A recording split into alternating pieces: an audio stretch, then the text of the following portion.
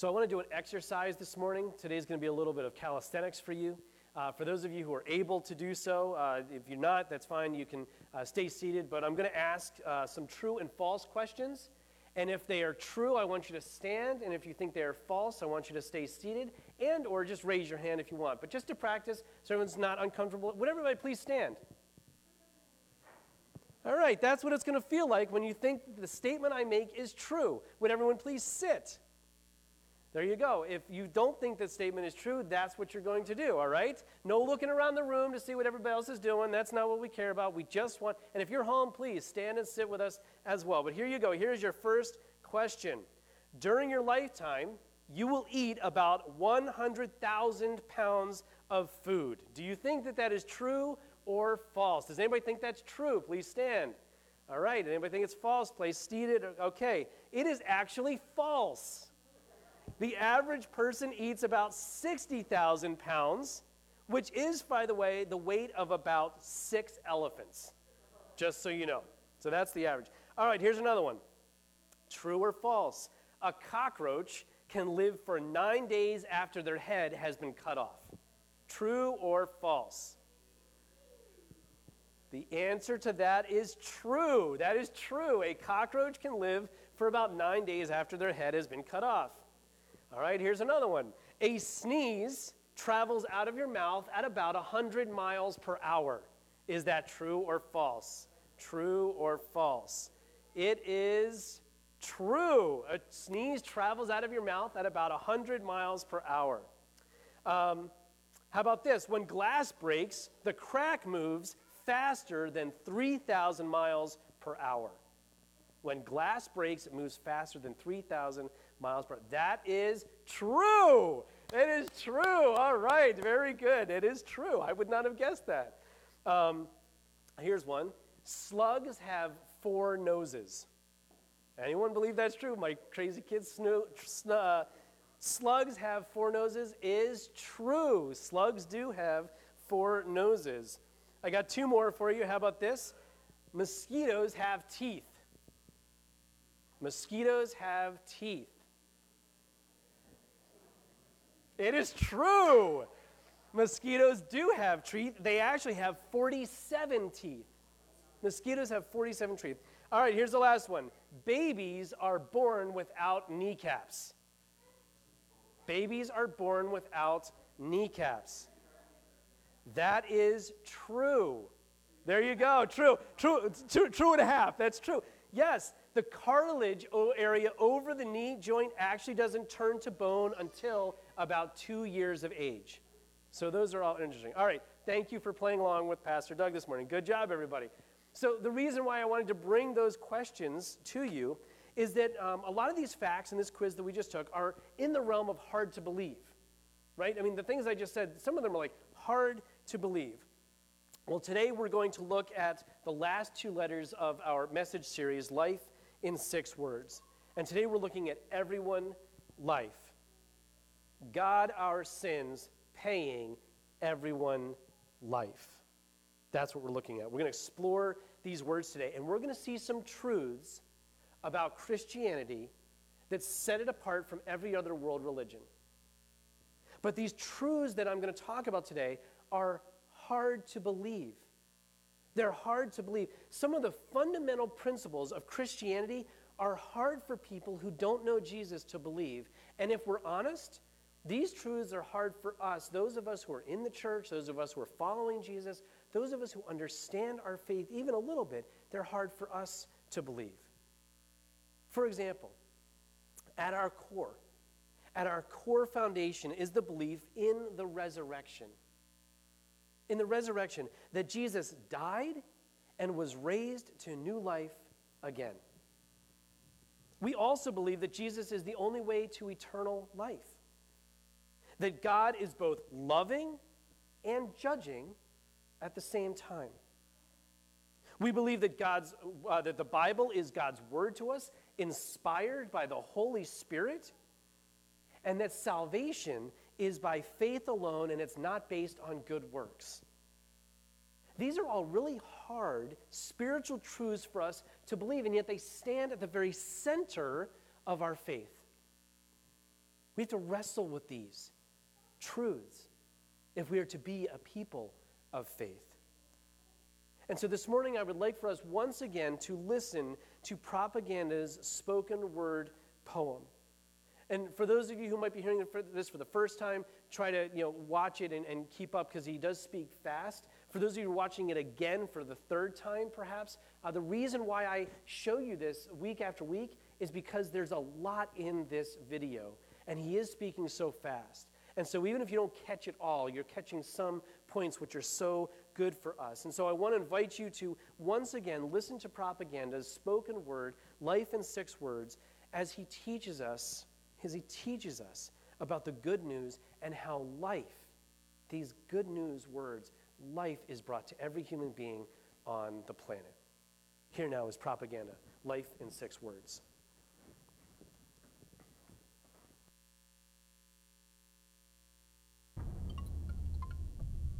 It's the full story of life crushed into 4 minutes. The entirety of humanity in the palm of your hand, crushed into one sentence. Listen, it's intense, right? God, our sins, paying everyone life. The greatest story ever told that's hardly ever told, God. Yes, God, the maker and giver of life. And by life, I mean any and all manner and substance, seen and unseen, what can and can't be touched, thoughts, image, emotions, love, atoms, and oceans, God. All of it is handiwork, one of which is masterpiece, made so uniquely that angels look curiously. The one thing in creation that was made with his imagery, the concept so cold. It's the reason I stay bold, how God breathed in a man and he became a living soul. Formed with the intent of being infinitely, intimately fond. Creator and creation held in eternal bond. And it was placed in perfect paradise till something went wrong. A species got deceived and started lusting for his job. An odd list of complaints, as if the system ain't working. And used that same breath he graciously gave us to curse him. And that sin seed spread through our soul's genome. And by nature of your nature, your species, you participated in the mutiny. Our sins. It's nature inherited. Black in the human heart. It was over before it started. Deceived from day one and led away by our own lust. There's not a religion in the world that doesn't agree that something's wrong with us. The question is, what is it? And how do we fix it? Are we eternally separated from a God that may or may not have existed? But that's another subject.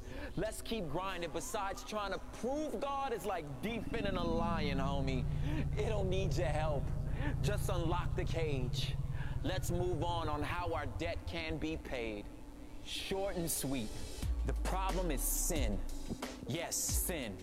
It's a cancer, an asthma, choking out our life force, forcing separation from a perfect and holy God. And the only way to get back is to get back to perfection. But silly us, trying to pass the course of life without referring to a syllabus.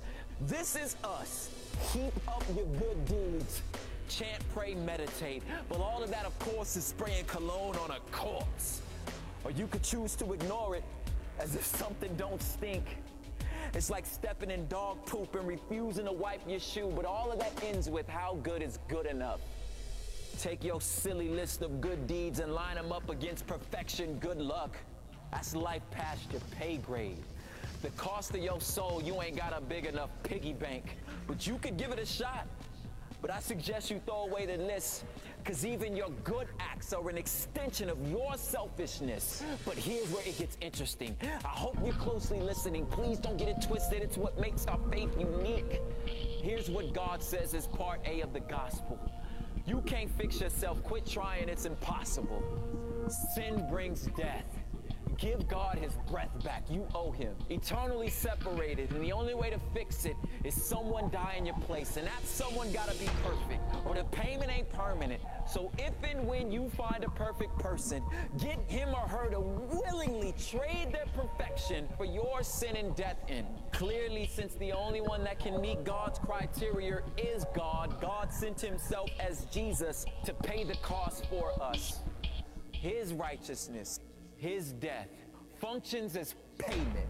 Yes, payment. Wrote a check with his life, but at the resurrection we all cheered, because that means the check cleared. Pierced feet, pierced hands, blood-stained Son of Man, fullness, forgiveness, free passage into the promised land. That same breath that God breathed into us, God gave up to redeem us. And anyone and everyone, and by everyone I mean everyone, who puts their faith and trust in Him, and Him alone, can stand in full confidence of God's forgiveness.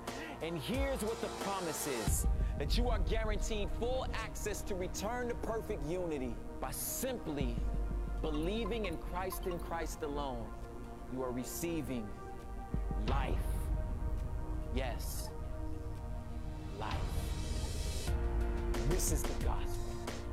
God, our sins, paying everyone life.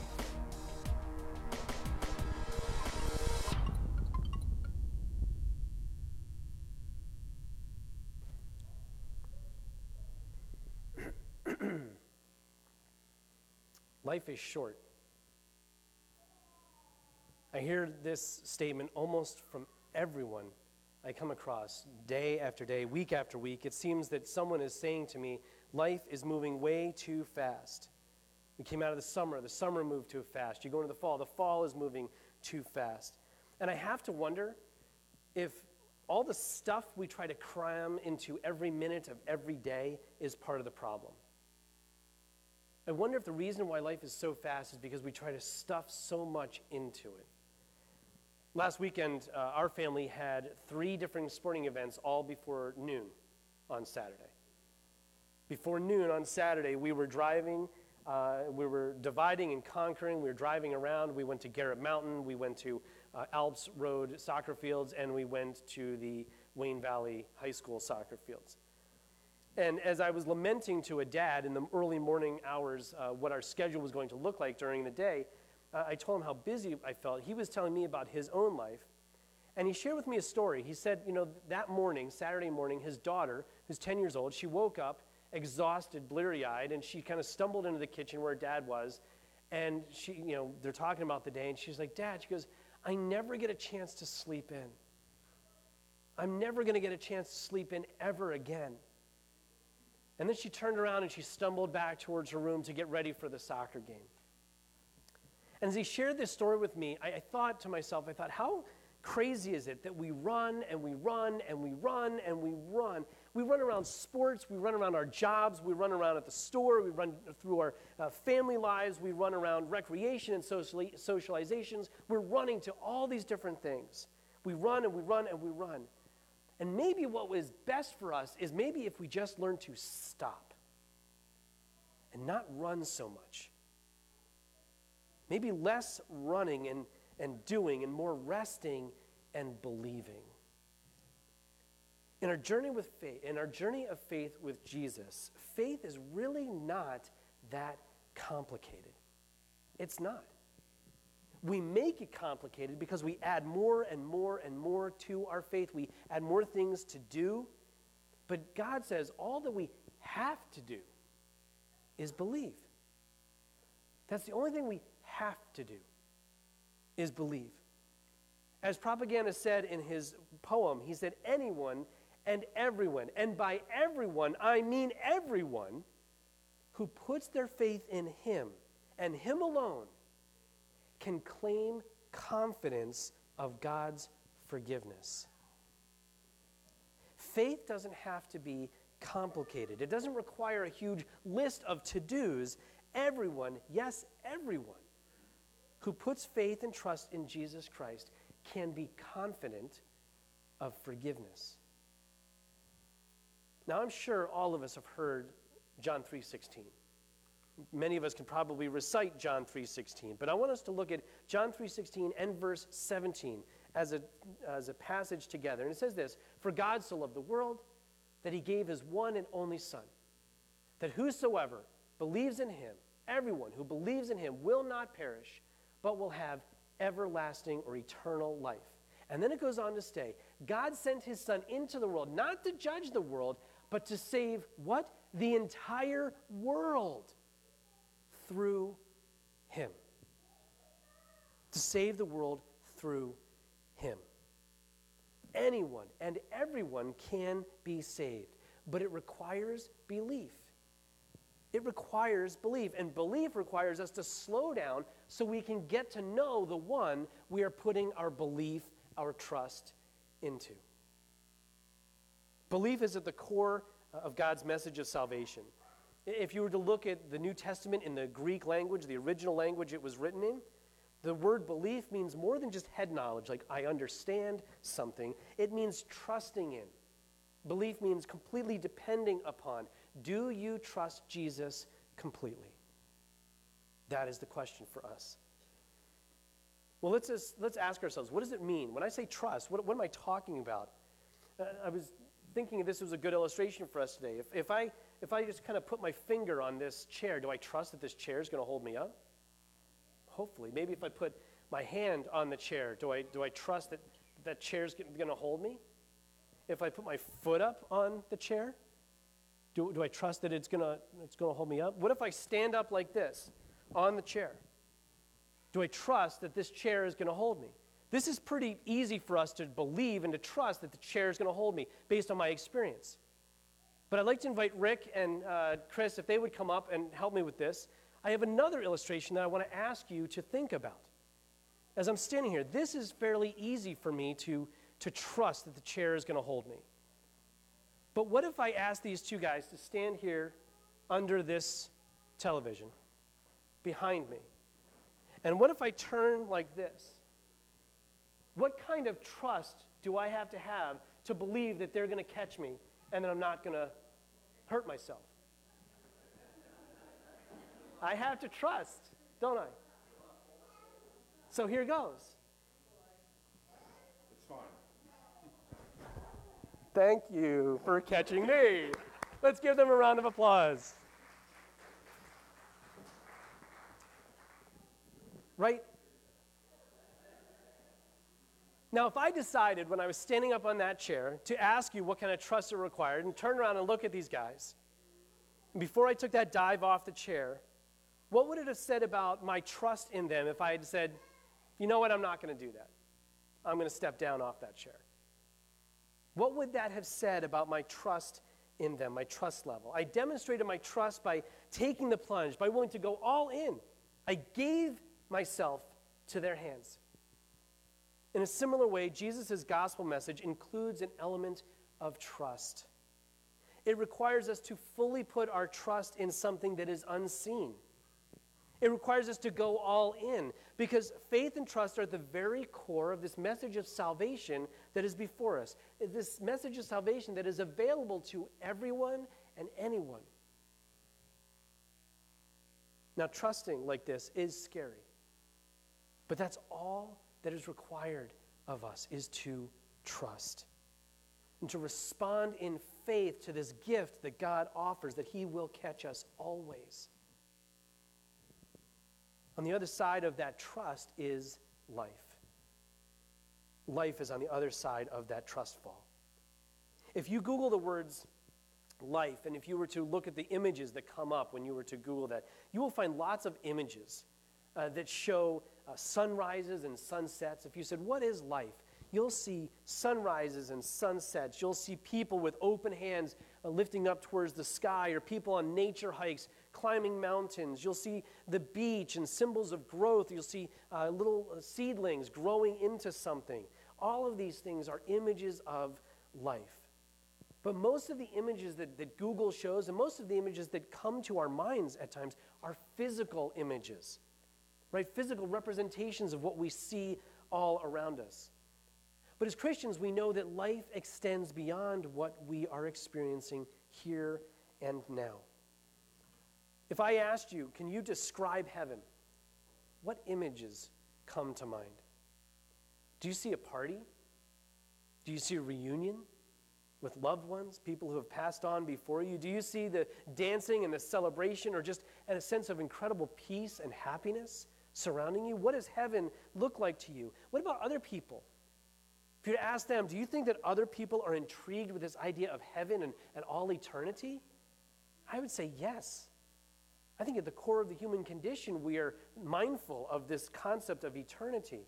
Life with Jesus is both in the here and now, but it's also someday yet to come.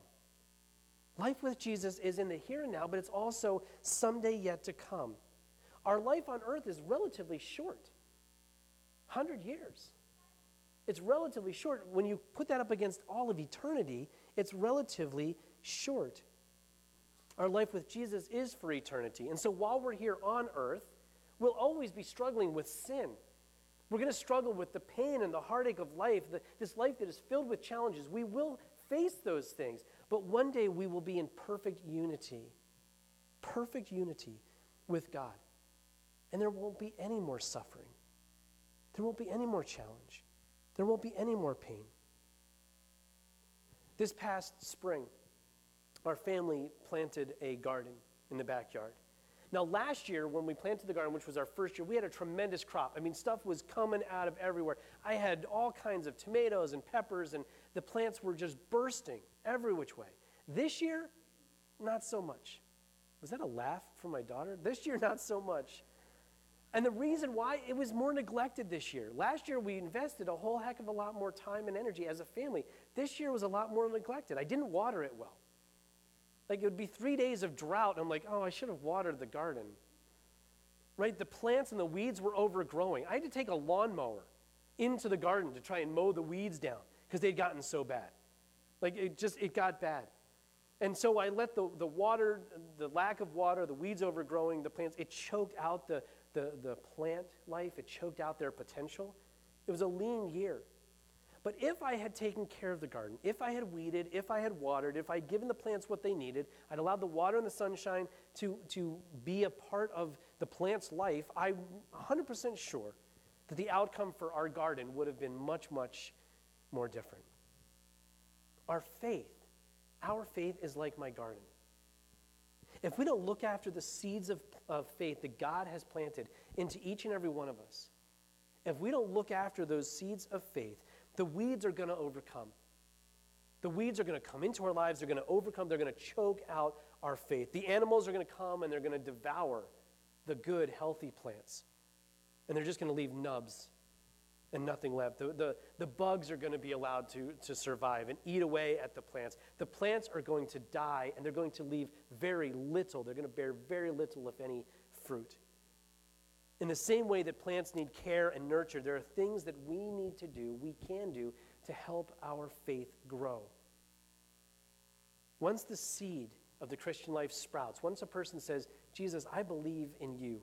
I may not understand everything, but I believe in you. That sprout grows, and Jesus says, you're a saved person. I am giving you the gift of salvation. But God doesn't just want you to be a sprout. He doesn't want you to just sprout and stop there. He wants you to be a beautiful plant bearing fruit in the world. So as you're believing, how do you get there? You get there through prayer, through reading the Bible, through hanging out with Christian friends. This is not all stuff you have to do. This is stuff you end up wanting to do because of that belief that is inside of you. And it's the way you protect against the fruits. It's not more things and chores and activities. It's not, as he says, pray, chant, meditate. All those things are not that they're garbage to God, but those aren't the thing. It is the belief, but out of the belief comes the desire to do those things, to be in relationship with God, to slow down and to want to be with him. We need to learn to depend upon the Holy Spirit who is living inside of you and helping you to live a life that honors God, that's energized by the Son. It's energized by Jesus. These are the kind of things that we can do in this life now that make the life and the coming life that we have to live with Jesus so much of a blessing. We do these things here so that the life that we have in the future, the life that's waiting for us on the other side of belief, is such a blessing to us all. The gift of eternal life is personal. It is a permanent relationship with God, the Father of the universe. Life, yes, life starts now with Jesus and it lasts forever. And so you have the key. You have the key to the question, what is the meaning of life? If anyone's ever asked you or you've ever asked yourself, what is the meaning of life? Here it is. God, our sins, paying everyone life. Study it, memorize it, think on it, believe it, and live it out. There is no better news in heaven or on earth that rivals life in 6 words. Amen. Let's pray. God, I thank you for this message series. I thank you for what you are doing in each of our lives. And I pray, God, that we would memorize and live out this understanding of the gospel. God, I thank you for your love of us, that even as we are broken, sinful people in need of a Savior, Lord, you have come into our lives. And that as we believe in you, you give us the strength, you give us the ability, you give us the favor to be in your presence. Lord, thank you for taking away our sin, casting it as far as the east is from the west. You've removed that sin from us. As we trust in you, as we live out lives that honor you, we pray this in the name of Jesus Christ our Lord. Amen.